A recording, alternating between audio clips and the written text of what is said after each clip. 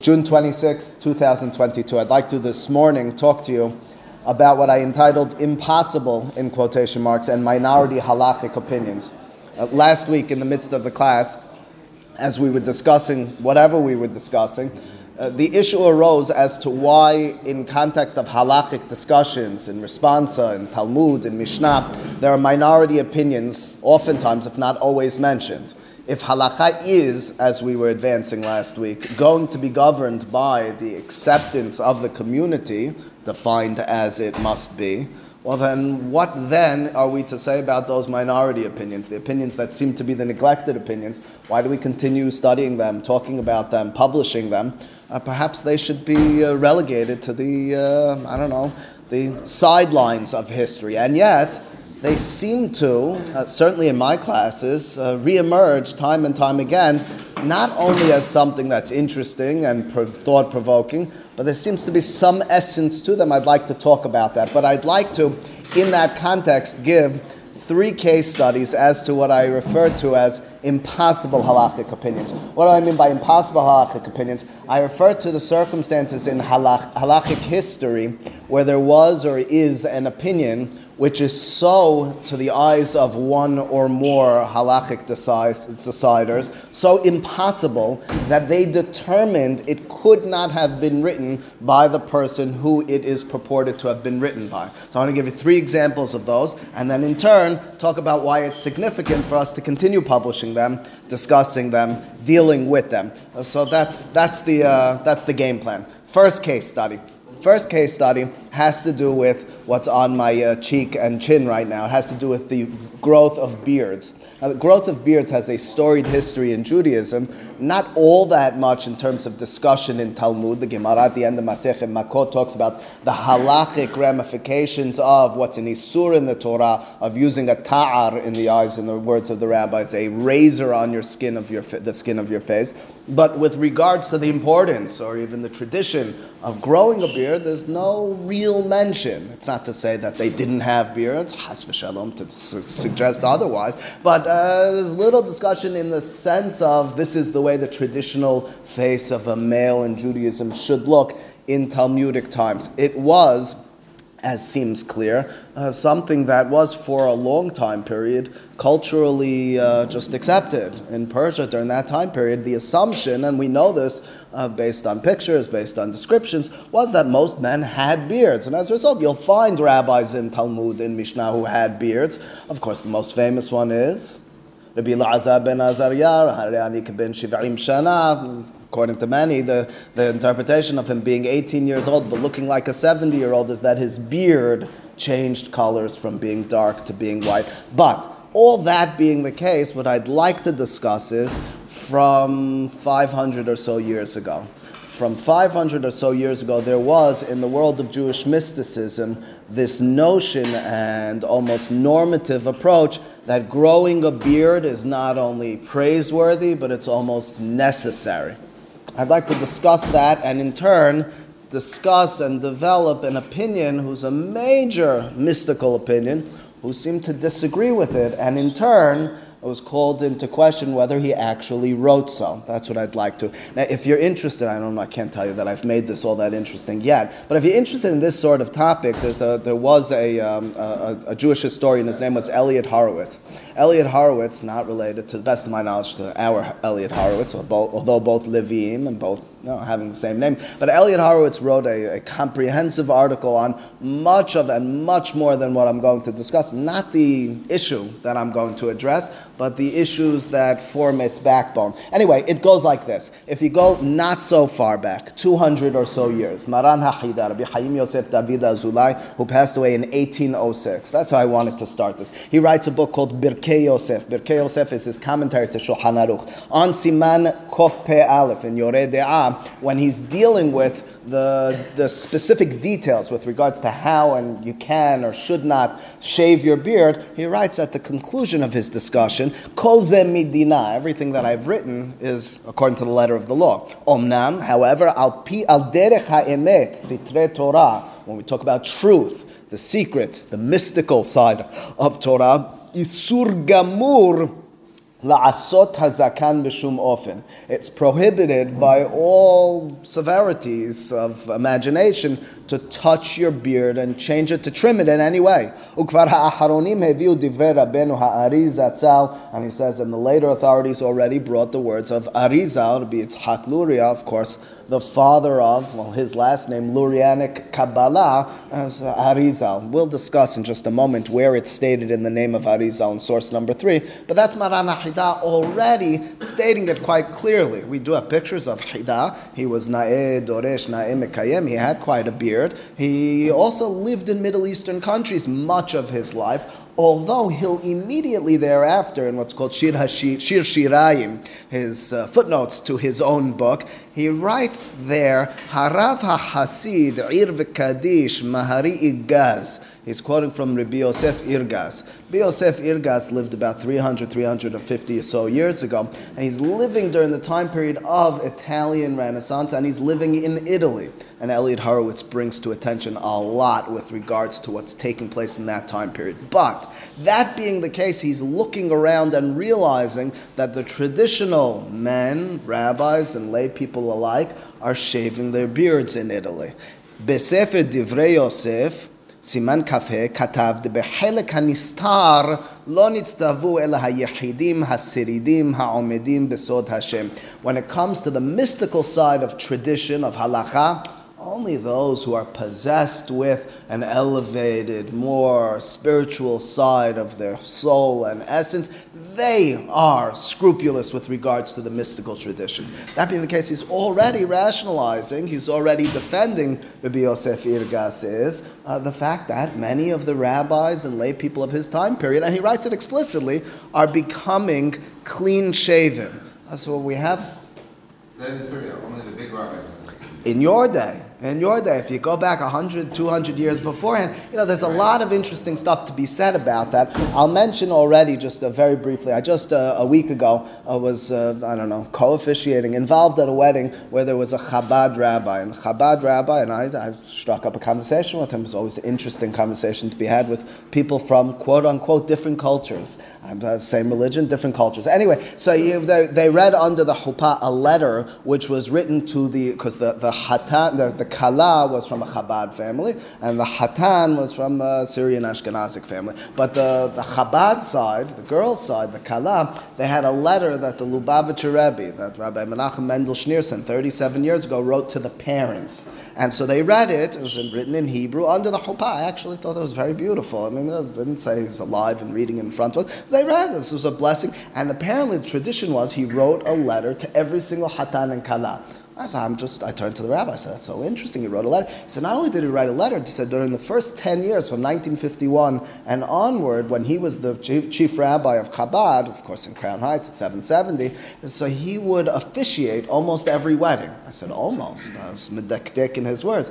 He said there was specific guidelines. He said the Hatan needed to have a beard and the Kala needed to wear a sheitel. He said if they weren't committed to that, which was fascinating to me, because in Chabad you'll be hard-pressed to find someone who's going to appear in a synagogue. Oh, maybe if you broke out, not with a beard, that's chok velo ya'avod. But interesting, he said, you're dealing with post-Holocaust. Not everyone was steadfast to their traditions. That was his principles. In truth, in Chabad, very much in line with this strand of mystical thought. They always have been, and the Rebbe himself and his father-in-law, the Frierdiker Rebbe, they wrote prolifically about the importance of sporting a beard, of having a beard. That was very important from a Kabbalistic standpoint for them.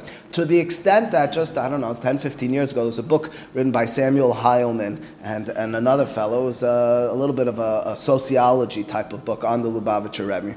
And they're developing whatever their theories were. And one of the things they point out is, look at the early pictures of the Rebbe from when he was in Berlin University. And he said, you'll see over there, he had a beard, but it was very finely groomed. You see, he trimmed his beard. Something changed. He became more religious, more this, whatever. That's his claim in there. Not getting into the specific details.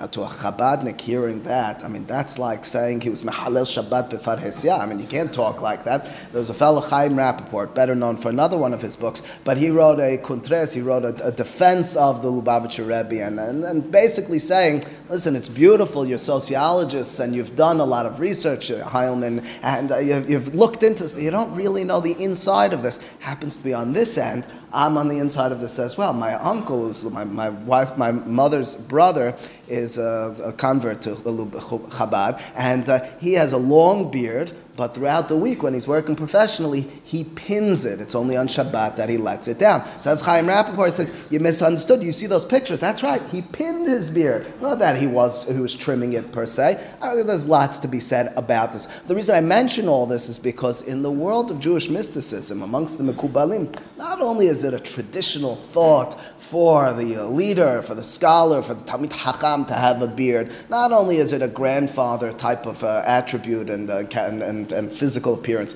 there's something to be said spiritually and mystically, not much of which I'm going to go into specifically because I don't understand it. I need Musa to give the class on that. But what I will tell you is you already have some sort of breakdown in tradition in Italy several hundred years ago. Hatam Sofer, in source number 2, Hatam Sofer bi Moshe Sofer.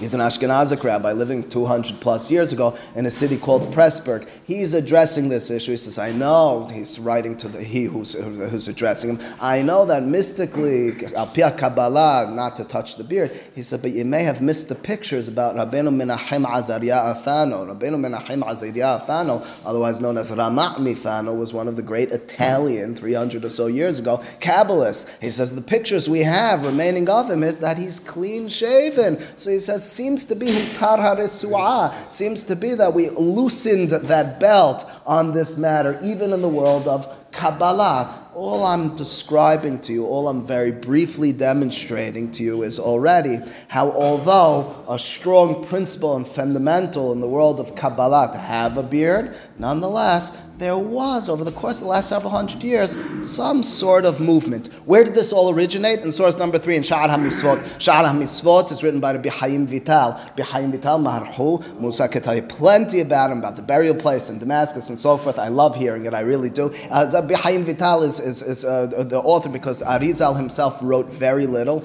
if at all, and his student, Rabbi Chaim Vital, who spent just several years with him, really wrote much of his writings. There in Sha'ar HaMitzvot, in source number 3, he cites in the name of his rabbi, Ve'inyan peot hazakan, hine gam hem sinorot shel shefa, haya mori zal, my master, the Arizal, nizhar meod shelo lachtoch, se'ar hazakan kelau. He says, my master, my mentor, the Arizal B'Yitzhak Luria, would never touch his beard, lo beta'ar velo b'misparayim, not only halachically speaking with a razor, but even with scissors, he wouldn't touch it. Lo lema'ala velo lemata, not only his upper beard, but even at his private part, he would never touch it. Velo b'shum makom min hazakan, not on his neck, not on top. Afil lemata tachat hazakan be'otam se'arot ktanim hachofim al garon mamash, not even over here at the bottom of the neck. Aval hase'ar shebesafa elyona me'akevet ha'achila haya kotzet b'misparayim, he would touch only on what I imagine is the mustache area, so it didn't get in the place of eating. That's already an interesting statement,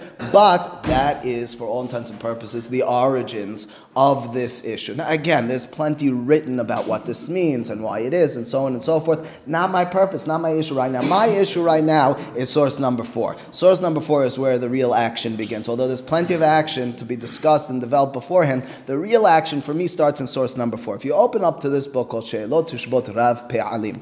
Rav Pe'alim was written by a very much household name, but for another one of his works, for his work called Ben Ish Hai. His name was Rabbi Yosef Hayim of Baghdad. He died in 1909. In terms of the Middle Eastern Sephardic world of halacha, he is a foundational, primary figure in the last 100, 150, 200 years of halacha. He is the person who is quoted to the extent that much of the negativity to Chacham Vadia Yosef in the early years of his rabbinic reign was that he was opposing Ben Ish Hai. How could you oppose Ben Ish Hai? He is the Marad Atra, he is the master of the place for all of Sephardic Middle Eastern Jewry. Okay, that being the case, he has not only his Ben Ish Hai, which was his dirashot, his classes that he gave on Shabbat to the men and women of his community in Baghdad, he has responsa as well. It's called She'elot Tushbot Rav Pe'alim. He has other responsa, lots of interesting conversations about each one of them. Rav Pe'alim Helek Daled has at the end of it what's called Sod Yesharim. Sod Yesharim is, now that I answered many of the questions, primarily in the traditional response fashion, by quoting Gemara, Harambam, Shulchan Aruch, and so on and so forth. This is in the mystical realm. I'm going to answer specifically Kabbalistically driven and determined questions without taking into account as much the traditional approach to matters. Well, look no further than the left side of the page where I reproduced for you the page in this book. Now, this page in this book, in Rav Pe'alim, until very recently, almost every standard edition of Rav Pe'alim that you would purchase or pick up looked exactly like that. There's something conspicuously missing, and that is Siman He. There's a blank space in Siman He. Now, you say, if they wanted to take it out, just restructure the book. This is before we had Microsoft Word or even any of the other word processors with which we can fix those sorts of things. It took a lot more money and effort to redo the entire book. Instead, they blanked out what used to be present in Siman He. Fascinating thing. Not only that, they kept the rest of the simanim. There was no denying that there was a siman he. You look in the earlier editions. Now, the important part is that Rav Pe'alim Chelek Daled is published after the death of Rabbi Yosef Hayim of Baghdad. But effectively, and I reproduced the Teshubah on the right-hand side, what he writes in this Teshubah is he's being asked by a male, are they allowed to cut the hairs in their private area? And he cites our source number 3, Arizal. And he says, you should know Arizal was only opposed not from a Kabbalistic position that's applicable to all, trimming, specifically pulling out. Again, halachically speaking, any man could pull out hairs from their beard, from their. There's no problem with that. You could use tweezers to pull out. People do it all the time. That's not an issue. The issue is if you use a razor and you're going into it in such a fashion. There's several different things we could talk about. We could talk about pulling out. We could talk about trimming. We could talk about using a razor, getting a very close shape. Razors, asur from the Torah. Ben Ish Hai, Rabbi Yosef Hayim of Baghdad, argues that even in the Kabbalistic tradition, pulling out is the problem. Trimming was something that Arizal was scrupulous about, but was never, quote unquote, the normative mainstream Kabbalistic tradition. His suggestion is that's permitted according to the mystical word. Not that Arizal did it, that was seemingly clear, but that would be permitted. I said, what happened to it? Where'd it go? So the answer to where it went is there were claims that he never wrote those words. Oh, come on, how did he never write? How did they make their way in? Now, it wasn't just the yo-yos on the side. His son, Rabbi Yaakov Yosef, claimed, my father never wrote that. I'm very unhappy that it was placed in the book. Blanked it out. That's a fascinating thing, and that's, again, another one of these impossible halachic opinions. The claim was, it's impossible that he wrote it. They brought proofs that he, elsewhere in a book, Torah Lishma, ostensibly went against this. People contradict themselves from time to time. We have other contradictions between his words. We don't, therefore, throw them out per se. To the extent that, most recently, in the book Vayashov Hayam of Rabbi Yaakov Moshe Hillel, a rabbi who used to, at the very least, frequent the community very often. He's the head rabbi of Yeshivat Ahavat Shalom in Yerushalayim. And his book, Vayashov Hayam Chelek Aleph in Siman Yod Dalet, he makes the following claim. First and foremost, there are all sorts of aspersions that were cast. Again, when you're dealing with an important individual who's no longer alive for several hundred years or 100 years or so, anything that he writes, you're going to, with a fine magnifying glass, you're going to dissect and determine. So he wrote another book, Od Yosef Hai. There are all sorts of claims. Maybe he didn't really write this part, he didn't write this part. In Vayashov Hayam, Rabbi Hillel says everything Ben Ish Hai wrote and is attributed to him, he wrote. Don't do that. He gets angry at Rabbi Yitzhak Nisim, the former chief rabbi of Israel, for claiming that portions in Od Yosef Hai weren't written by Ben Ish Hai. However, there is one passage, he says, which was just not written by him.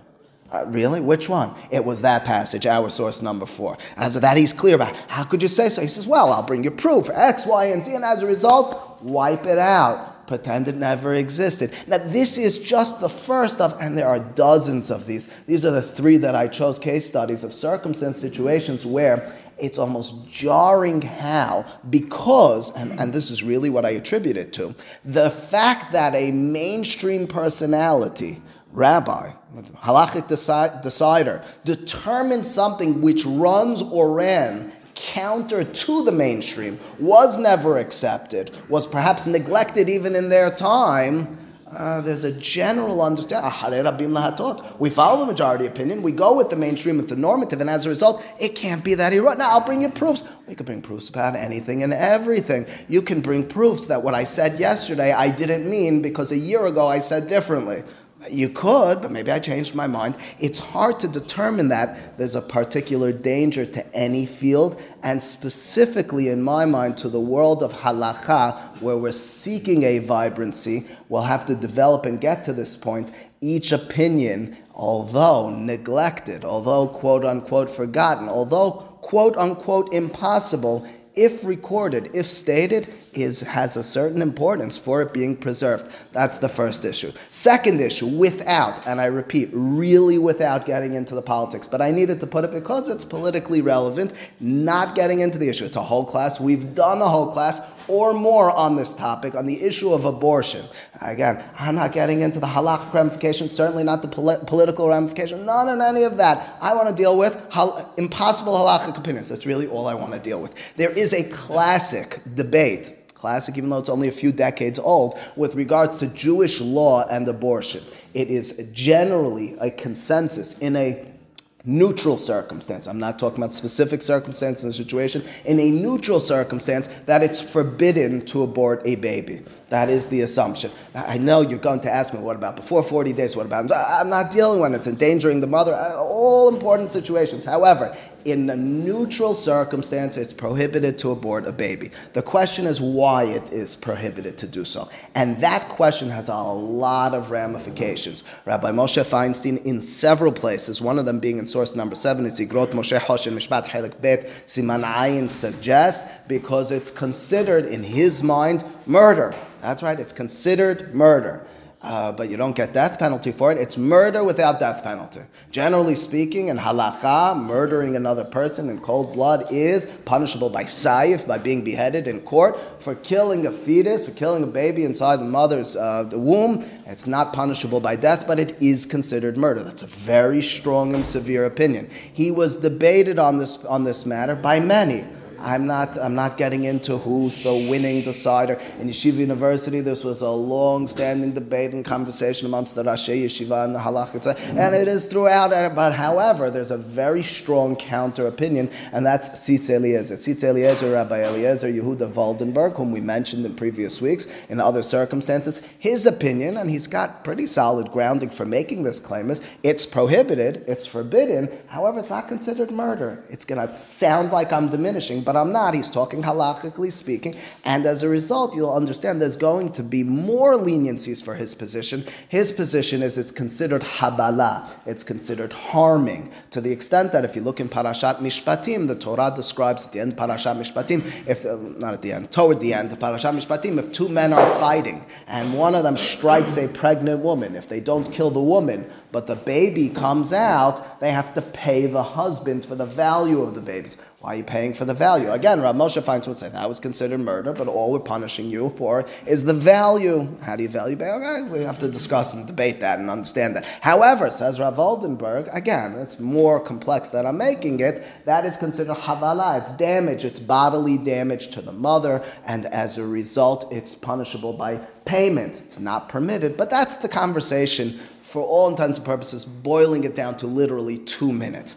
That being the case, the following was raised. In She'elot Teshubot Maharit, that's in source number 6. Maharit spans back some several hundred years. Now, this is long before Rav Moshe Feinstein and Rabbi Waldenberg were even a thought. This is 400 or so years ago. Maharit, his name was Rabbi Yosef of Trani, another Italian rabbi. Now, in his She'elot Teshubot, which are widely accepted, I have 2 or 3 versions of She'elot Teshubot Maharit. They're very important for any halachic decider, not me, but a real halachic person who's involved in halakha needs She'elot Teshubot Maharit, and you're going to be citing and dealing with. In Siman Saditet of his Hilak Aleph in source number 6, he states unequivocally, clearly, explicitly, whatever other word you want me to use to tell you, if you read the words, he says that abortion is not considered murder, abortion is considered damage to the mother. That's it.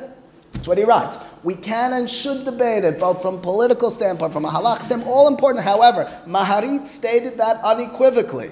This was brought as a proof against Rav Moshe Feinstein, and Rav Moshe Feinstein, source number 7, said, oh, that Maharit?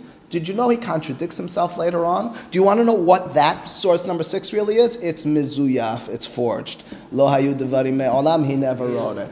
It's a shocking statement. And this is a person of truth, Rav Moshe finds. And I don't blame him for this. I understand this perspective. In his mind, this system is so concretized and he's so convinced about his approach to this matter that he can't accept that. So he'll use those words. He does it in other circumstances. He's notorious for doing this in specific circumstances. It reminds me in this respect, although over there at work, there's a book called Mi Volozhin LiYerushalayim. It's written by Rabbi Meir Bar-Ilan. Meir Bar-Ilan, his original name was Berlin, and then he changed his name to Bar-Ilan. He's the founder of Bar-Ilan University. He was the son of Mitziva Volozhin, Rabbi Naftali Tzvi Yehuda Berlin. His father then was one of the last Rashi Yeshiva of Volozhin Yeshiva. He writes, for all intents and purposes, an autobiography with a biography of his father and the mentors and rabbis and individuals and politicians he met over the course of many years. It was recently republished. I didn't have a chance to read it until this Pesach.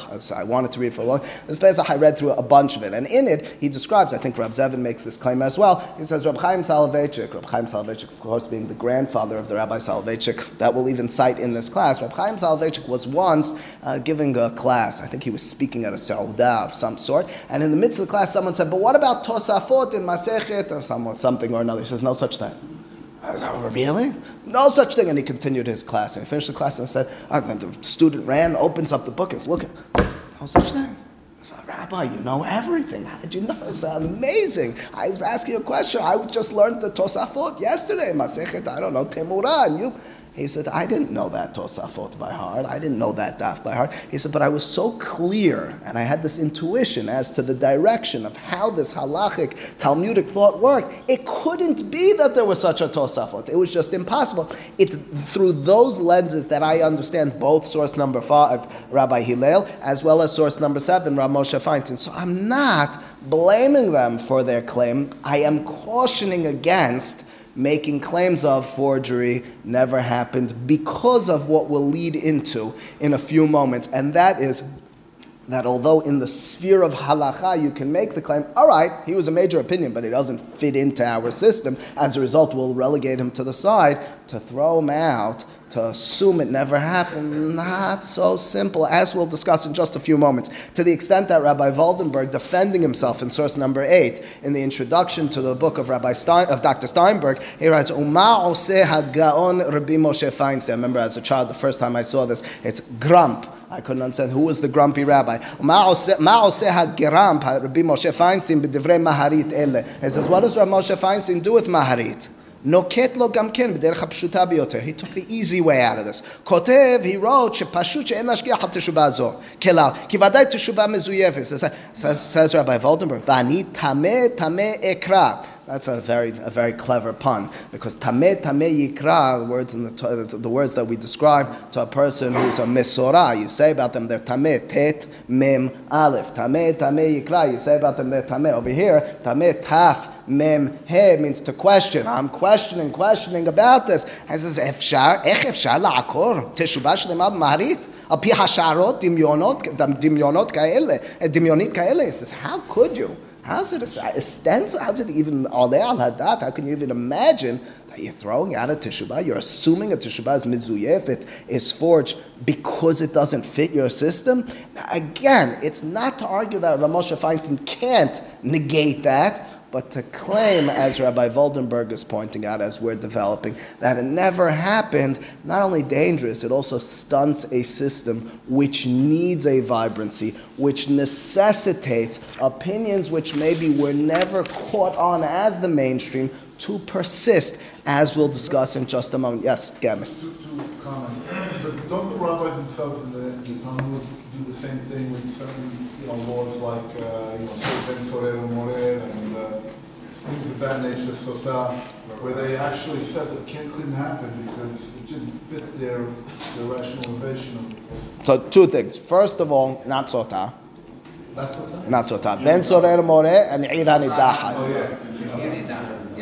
Now, on each of those, the Gemara has a dissenting opinion which says, I was there and I sat on the grave of the individual. However, you're 100% correct. However, this is the however. This is after a long debate about the laws relevant to Ben Sorer Umore, which prompted me as a teacher this year of Masechet Sanhedrin to ask the obvious question. If in the eyes of the rabbis, it's inconceivable. If in the eyes of the rabbis, lo haya v'lo atid lihiyot, so then why is it recorded at all? And the answer has to be, and it's going to fit very much into this, has to be that the principles of law, the values that underlie it, the theory inherent in such a thought has to somehow inform this system as well. So you're right, but they keep the laws and conversations in Talmud. Even with the perspective of it couldn't be and it won't be, it's still all there. That's the same claim I'm making here. And the second point is, you said before that abortion in terms of how they looked at it was damages to the mother. Yes. But if the mother herself, decided that would be in her best interest, how could it be damages to her? Important conversation. I mean it, and we'll learn on another occasion to Eliezer in which he addresses it. And the answer, by the way, is that in some circumstances, as a result, there is a leniency to that extent. A simple ramification, it's simple, but it's more far-fetched, is what about a terrible circumstance, and this I once read happened during World War I. There was a woman who was raped by some German soldier of some sort, a Jewish woman, and the German soldier put a gun to her head or to the doctor's head and said, "Abort this child or I kill you." Now, if the child, by aborting, is killing, you need to take the bullet to your head in a crazy way. If alternatively it's damage, that's not good to do. But there is and must be several very important conversations surrounding that. But third issue and final case study for our purposes this morning, and again, the first one I forgot to mention. The first one, I don't think I discovered it there, but I did read about it. Mark Shapiro has a book on censorship in Talmudic and Jewish thought over the course of many generations, and you should be certain, and it is there, that he has that Ben Ish Chai. So it's not my discovery, and most of these are not my discoveries, but he makes a claim of that. There's even a picture in his book, as I recall, of that, Ayin Sham Viduk. Okay, so for our purposes, the third example. Third example is a favorite of mine for many reasons. Not to be addressed right now, but you may have heard me talk about it because it's a favorite of mine in many different contexts, and it's the following issue. It first has a history to it, and beyond that has a certain fundamental with regards to an appreciation of minhag and halacha, and that is Aseret HaDeberot. We're going to read in just a few weeks from now. Should we, as a congregation, as a community, stand up during Aseret HaDeberot or not? So the history I mentioned is I was once in a synagogue and a different rabbi got the aliyah. And so someone turned to me and said, I know everyone's going to get angry on all angles at me for a moment. Someone says, should I stand up? As I'm standing up. I was standing up for the honor of the rabbi. So I said, oh yeah, sure. I think it's appropriate. And so the person turned, you may have been there, Rabbi. So the person turned to the congregation and says, they went like this, told everyone to stand up. And there was an uproar because there was a traditionalist in the crowd and said, how could you say that? We don't stand up for the Aseret HaDeberot. So he said, I didn't say it, the rabbi said it. A whole wild scene or whatever. I think I stopped. I said, everybody should do what they want to do right now. I wasn't. Now, now, in the book, before we even go onward, just to dispel the halachic ramifications for a moment, in the book Derech Eretz is a book published in the past 30 or so years, which records the Halabi minhagim. He records in there that the minhag of Yotzei Halab, the Aleppo Jewry, is that they always sit down for Aseret HaDeberot. So not to be questioned, that seems to be, at the very least, a tradition in our community, not what I want to address, not what I'm looking to change in any way, shape, or form. The question is, A, why is it that this is a conversation? Why do some in Ashkenazi Kehilot certainly they stand up? And furthermore, why should we specifically be sitting down? So it's got a history. In source number 9, it's Sheilot Shebot Debar Shemuel. Standing up for that is saying this is more important than the rest of it. That's the counterclaim. 100%, you're ahead of me. In source number 9, as usual. Source number 9, indeed. You've heard me too many times. Sheilot Shebot Debar Shemuel is Rabbi Shemuel Abuhab. Rabbi Shemuel Abuhab was an important Italian rabbi at the end of his life. In the 16th to early 17th century, they just republished his Sheilot Shebot. If I make my way to Lakewood soon, I want to get it. It's republished, Sheilot Shebot Debar Shemuel. Anyway, in there, he's questioning. He says, our custom is to stand up. He seems to be saying that that's everyone's custom. Stand up for Aseret HaDibirot. He says, why so? He says, well, look in the Torah. The Torah describes Vayityasevu b'tahtit tahar. The Torah says they were prostrated. They were standing up at the bottom of the mountain. As we recreate, as we reenact Ma'amad Har Sinai, we too stand up. That's the statement of Sheilot Teshuvot Debar Shemuel. Maran HaChida, our Rabbi Chaim Yosef David Azulai, in source number 10, his book Tuv Ayin says, you should know, people stand up during Aseret HaDibirot. You should never be the one sitting down. You shouldn't be telling someone to sit down. You should stand up. This is our custom. It's a chiyuv now to stand up. That's some 200 years ago. That's 1806 he passes away. He's describing, and he was a globetrotter. So he's in many different congregations. This has to do with the development of halakha type of thing. In other words, the fact that we're so negated to this is 200 years ago. He's talking about this as the widespread custom. Important to note as well. Why negate it? Seems to be the reality. There was in the last 200 years a discovery of certain responsa from Harambam, some in the Cairo Geniza, others from elsewhere. And in one of those teshubot, in source number 11, this is in the Freiman edition, Siman Mem Vav, was found the following response. Harambam responds, you should not stand up for the Aseret HaDibirot because the Gemara Masech Berachot describes how, as part of Birkot Kiryat Shema, they used to recite Aseret HaDibirot. The rabbis were very nervous about that. Don't recite that in the midst of the prayer because people will begin to say, that's the only important halachot. They were nervous about Christianity. Primary law and then ancillary law. This is what we care about, not other things. Take that out of the tefillah. Keep Kiryat Shema. Don't have Aseret HaDibirot. Says Harambam, can you imagine, as Musa said a moment ago, if we stand up just for one portion of the Torah, Aseret HaDibirot, people will begin to say, it's called Tara'omet HaMinim. You see, Judaism is primarily about the Ten Commandments, not about anything else. Harambam is very strong, very fierce about his position on this. Do not stand up for Aseret HaDibirot. All right, that leaves us in the last 200 years to figure out what to do with this. Seems to be a long-standing tradition to stand up.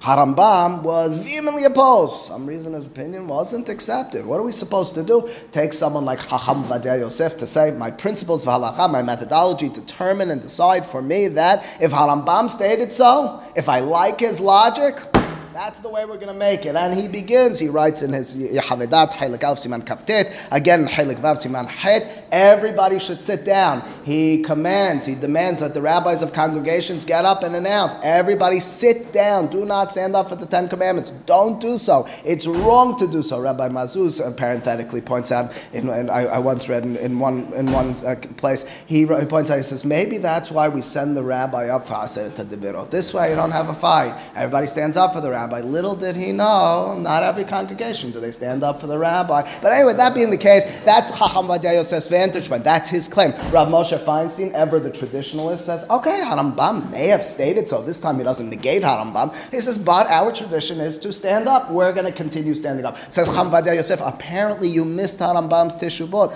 No, he didn't miss it. He wasn't interested in it. He loves Harambam. For normative mainstream halacha, he says we're practicing based on what our congregation and congregations have done. Interestingly, in source number 15, another book called Yehavedat, written by a contemporary of Chacham Vadia Yosef. His name was Rabbi Yitzhak Hazan. Rabbi Yitzhak Hazan was a Moroccan rabbi who was living around the same time period, a little bit earlier, but they overlapped. In his Siman Yod Bet, he says, I'm not going to really get into this matter, into the intricacies of how to determine and what to determine. He says, but my congregation, my community, the Moroccan community, we've for generations, for hundreds of years, been standing up for the Ten Commandments. You're going to tell me to negate that? This became for us our practice. This became for us our reality.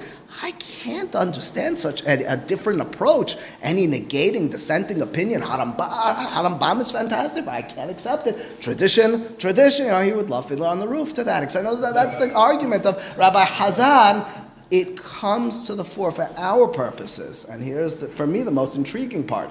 In Tafshin Nun, I looked up this book 2 days ago. That's 1990, if I'm not mistaken. This book, Minhagei HaChida. Minhagei HaChida, I found it maybe once. I own it, but I found it in a used bookstore in Lakewood. It's written by a Rabbi Reuven Amar. Amar already can understand this, a Moroccan last name. And Rabbi Reuven Amar in his Minhagei Achidah, effectively what he's out to do is to defend the customs of the Moroccans, of the northern African congregations. And so he does. And so on this matter, here's the fascinating part. I saw this actually referenced in Professor Sperber's book. He says, you know that Tisha B'Av HaRambam? I don't think he wrote it. I don't think he wrote it. He says, well, he doesn't write anything in Mishneh Torah, and our congregation never did it, and nobody knew about it. I discovered something. I don't think he wrote it. Now, again, to negate it, to be Rav Moshe Feinstein, to be Yehavedat Hazan in source number 15, I understand. To negate it, Lefi Aniyut Da'ati Nirati Yesh La'ashiv Al Kach Let Al Ilchitai. Starts off and says, the halacha is not that way.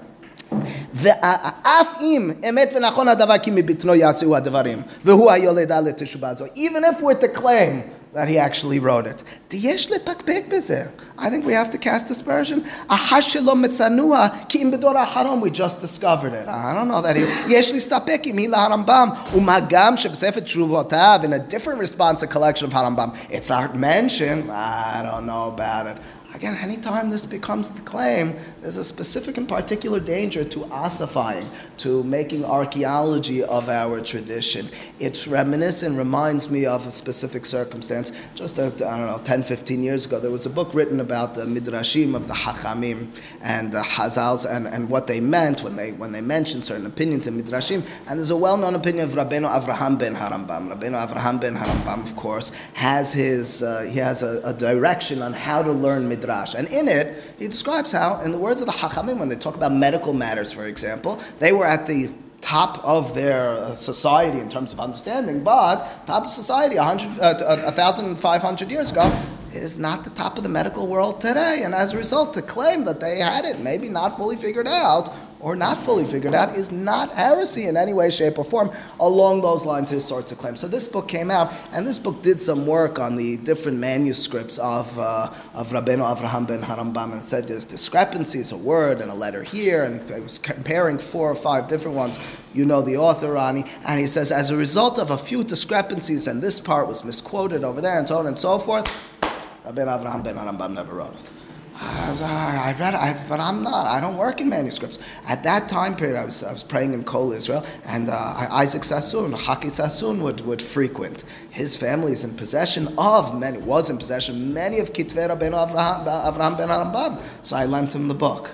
He, half a year later, when I was already out in Sha'arei Shalom, he showed up randomly on a shahrit one morning. He said to me, please take this book. I can't have this in my home any longer. I said, what do you mean? I said, no, it was a present to you. He says, I can't. He makes claims like that. He said, and so on and so forth, whatever. But again, I understand and I very much identify with such an opinion. Even if you're to win the argument that, and I have to disagree, that Rabbeinu Avraham's opinion on this matter was not accepted, even if that was the case, to argue, therefore, it never happened, is not only disingenuous, but it also has ended future conversations in halakha.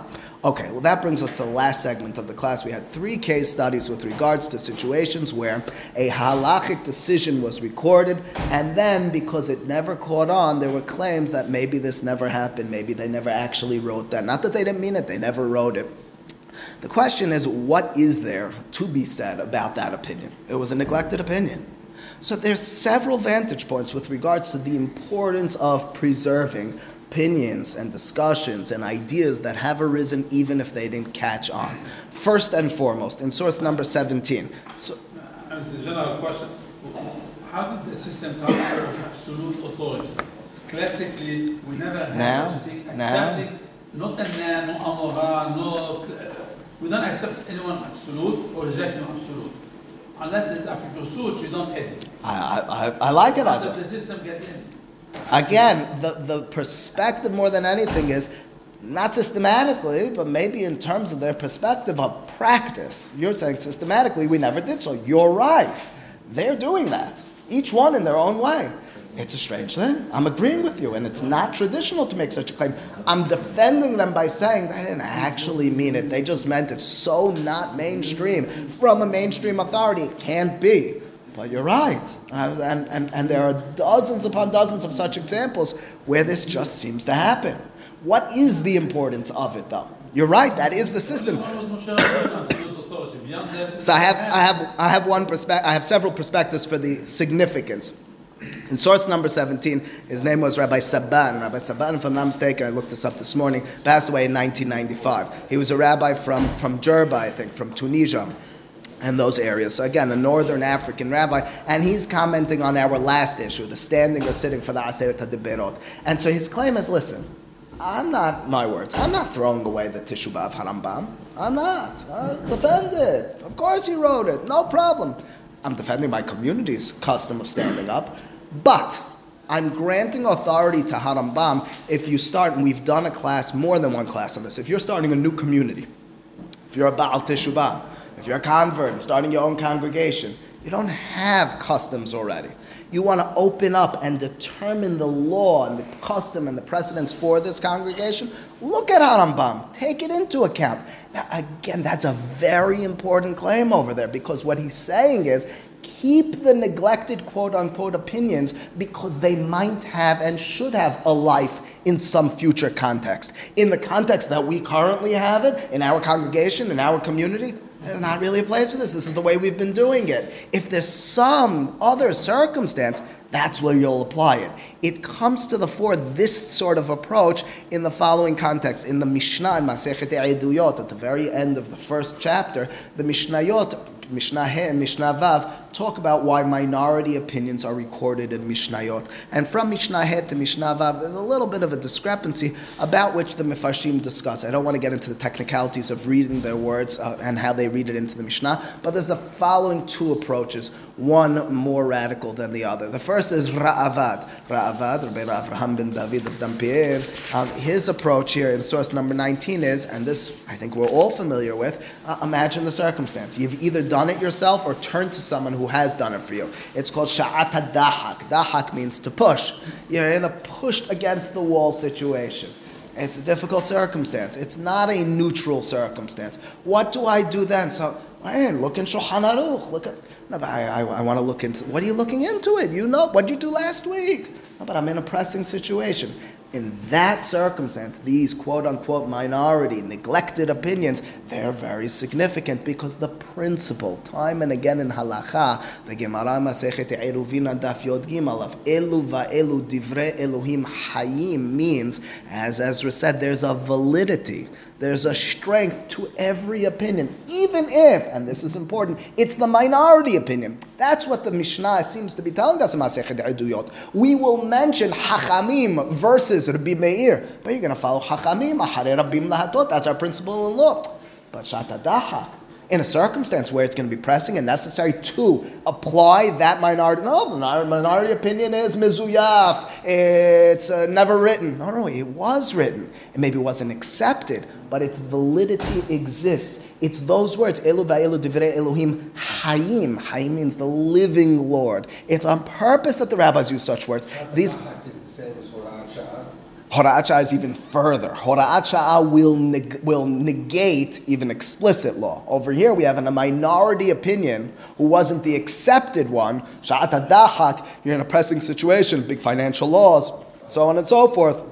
Mental health, whatever, in those sorts of circumstances, we'll go to Sha'at HaDahak. Hora'at Sha'ah is, there's a lot on the line for our nation, our congregation. We'll sacrifice like Eliyahu did on Har HaKarmel outside of the appropriate place, which is a direct negation of the law. That's Ra'avad. Along those lines, but even further, Rash Mishans, the first time I discovered this one was in an article by Rabbi Aaron Lichtenstein, Zichrono Livracha. He has the following claim. It's a fascinating one. Ezra, I think I've mentioned in your context, right up your alley, I think, until you tell me you're very angry about it. Anyway, it goes as follows. It says, generally speaking, the principle is, Emoraim, rabbis from the time of the Gemara, don't, or quote-unquote, not allowed to, for one reason or another, disagree with Tanaim, the rabbis from the time of the Mishnah. Generally speaking, rabbis from after the closing of Talmud don't disagree with opinions in the Talmud, and so forth. His claim is, again, since even the minority opinion is a real opinion, since even the opinion which we haven't been following is a truthful opinion, it will give strength to future generations to build themselves up, even though, quote unquote, I'm not allowed to disagree with the earlier generation, but I'm not disagreeing. You see that minority opinion? Now, in today's context, I can, together with my friends on the Beit Din and my congregation, and my circumstance, effectively tap back into that. Yes, ma'am? But they make an okimta to the Mishnah, they will take the opinion, but you are right. Manny's just pointing out that the Chachmei Talmud, the rabbis and the Gemara, will nonetheless find ways sometimes to apply their opinion. I'm talking about where they can't make. He's talking about where they can't make the ukimta. They'll nonetheless say, "Oh, but Rabbi Meir will side with Rabbi Meir," is his suggestion. We can, because we now have a rov minyan binyan. It's now the popular thought. It's now contextually appropriate for us. And so what we've suggested then is that by preserving, instead of negating those impossible and minority halakhic opinions, three of which of dozens, not hundreds, we've discussed, the importance, the significance is to keep that life of halacha. Number one, in a neutral circumstance, I'm starting a new congregation. I'm newfound to this religion. I'm trying to determine my law. I can and should perhaps then turn to the minority opinion and see if it's an appealing, appropriate one for me along the lines of halacha. Number two, sha'at hadahak. If the law was ossified, if it was set in place, it lost its life. There's no applicability. It's not contextually sensitive any longer. And number three, in terms of strength, a continuous strength of determination. Now, I'm not telling you this is always working. I'm not telling you that we're constantly changing laws. I'm telling you in the ideal sense, that's how Rash Mishans envisions it, again, specifically because the underlying principle is, as Ezra articulately stated, we've never given absolute authority to one opinion over the other than, he says, Moshe Rabbeinu. Lastly, and this one you might not be as happy with, but now at the very least you'll understand, at least I do, you'll understand another approach to halacha with taking everything we've said into account. Rabbi Soloveitchik, Zichrono Livracha, my father's rabbi for many purposes and for many years in Yeshiva University, he was of this Brisker family, Brisker dynasty. And generally speaking, certainly the way he's portrayed in the modern Orthodox world, maybe in our communities, for his thought. What about for his halakha? How did he practice halakha? So you imagine, he must have walked in like me, the purple pants. No. He was a staunch traditionalist when it came to halakha. Very much so, to the extent, as his student, Rabbi Hershel Schachter, points out in source number 21, every minority opinion was a cause for anxiety, was a cause for how do I fit that into my Weltanschauung? His grandson, Zichro Hashem Yikom Damo, Rabbi Moshe Twersky, it's my rabbi, Rabbi Meir Twersky's brother, Rabbi Moshe Twersky, in Yeshiva's Torah's Moshe. This is what I was told by some of his students on Purim, when there was a certain levity in the air in his home. They would push his grandson to reveal to them all the humrot, the stringencies he had and they would laugh their heads off. You serious? That's what you do with them? So it sounds hard to me and you. If we're talking from a rational perspective, it's not the way the halakha system works. The halakha is we have a mainstream opinion. That's a humrah, okay? But anxiety? You're trying to fulfill all the opinions? Suggests Rabbi Hershel Schachter in the name of his rabbi, Rabbi Soloveitchik, he says, well,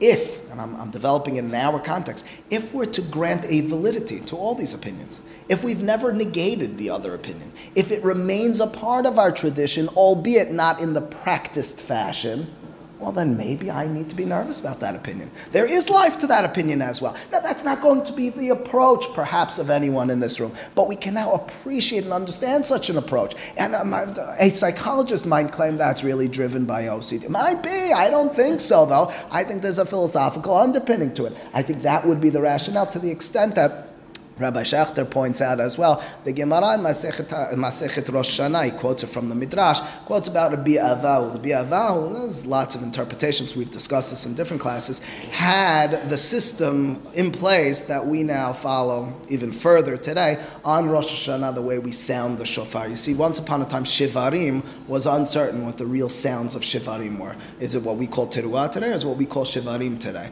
Rabbi Avahu said, you know what? Let's do both. If that was the case today, we'd have an uproar. My goodness, what color hat is this? We'd go wild. That's in the Gemara. The Gemara is explicit. That was Rabbi Avahu's approach. Says Rabbi Hershel Schachter, he says the Midrash calls Rabbi Avahu a pious, God-fearing individual. it's not relegating him to the wrong approach. It's an approach which has a validity. I'm not telling you we're going to find that mainstreamed all that often. Another notable exception, which is more and more popular, is Tefillin of Rabbeinu Tam. Tefillin of Rabbeinu Tam, more and more popular to the extent that two opinions, we generally have chosen one.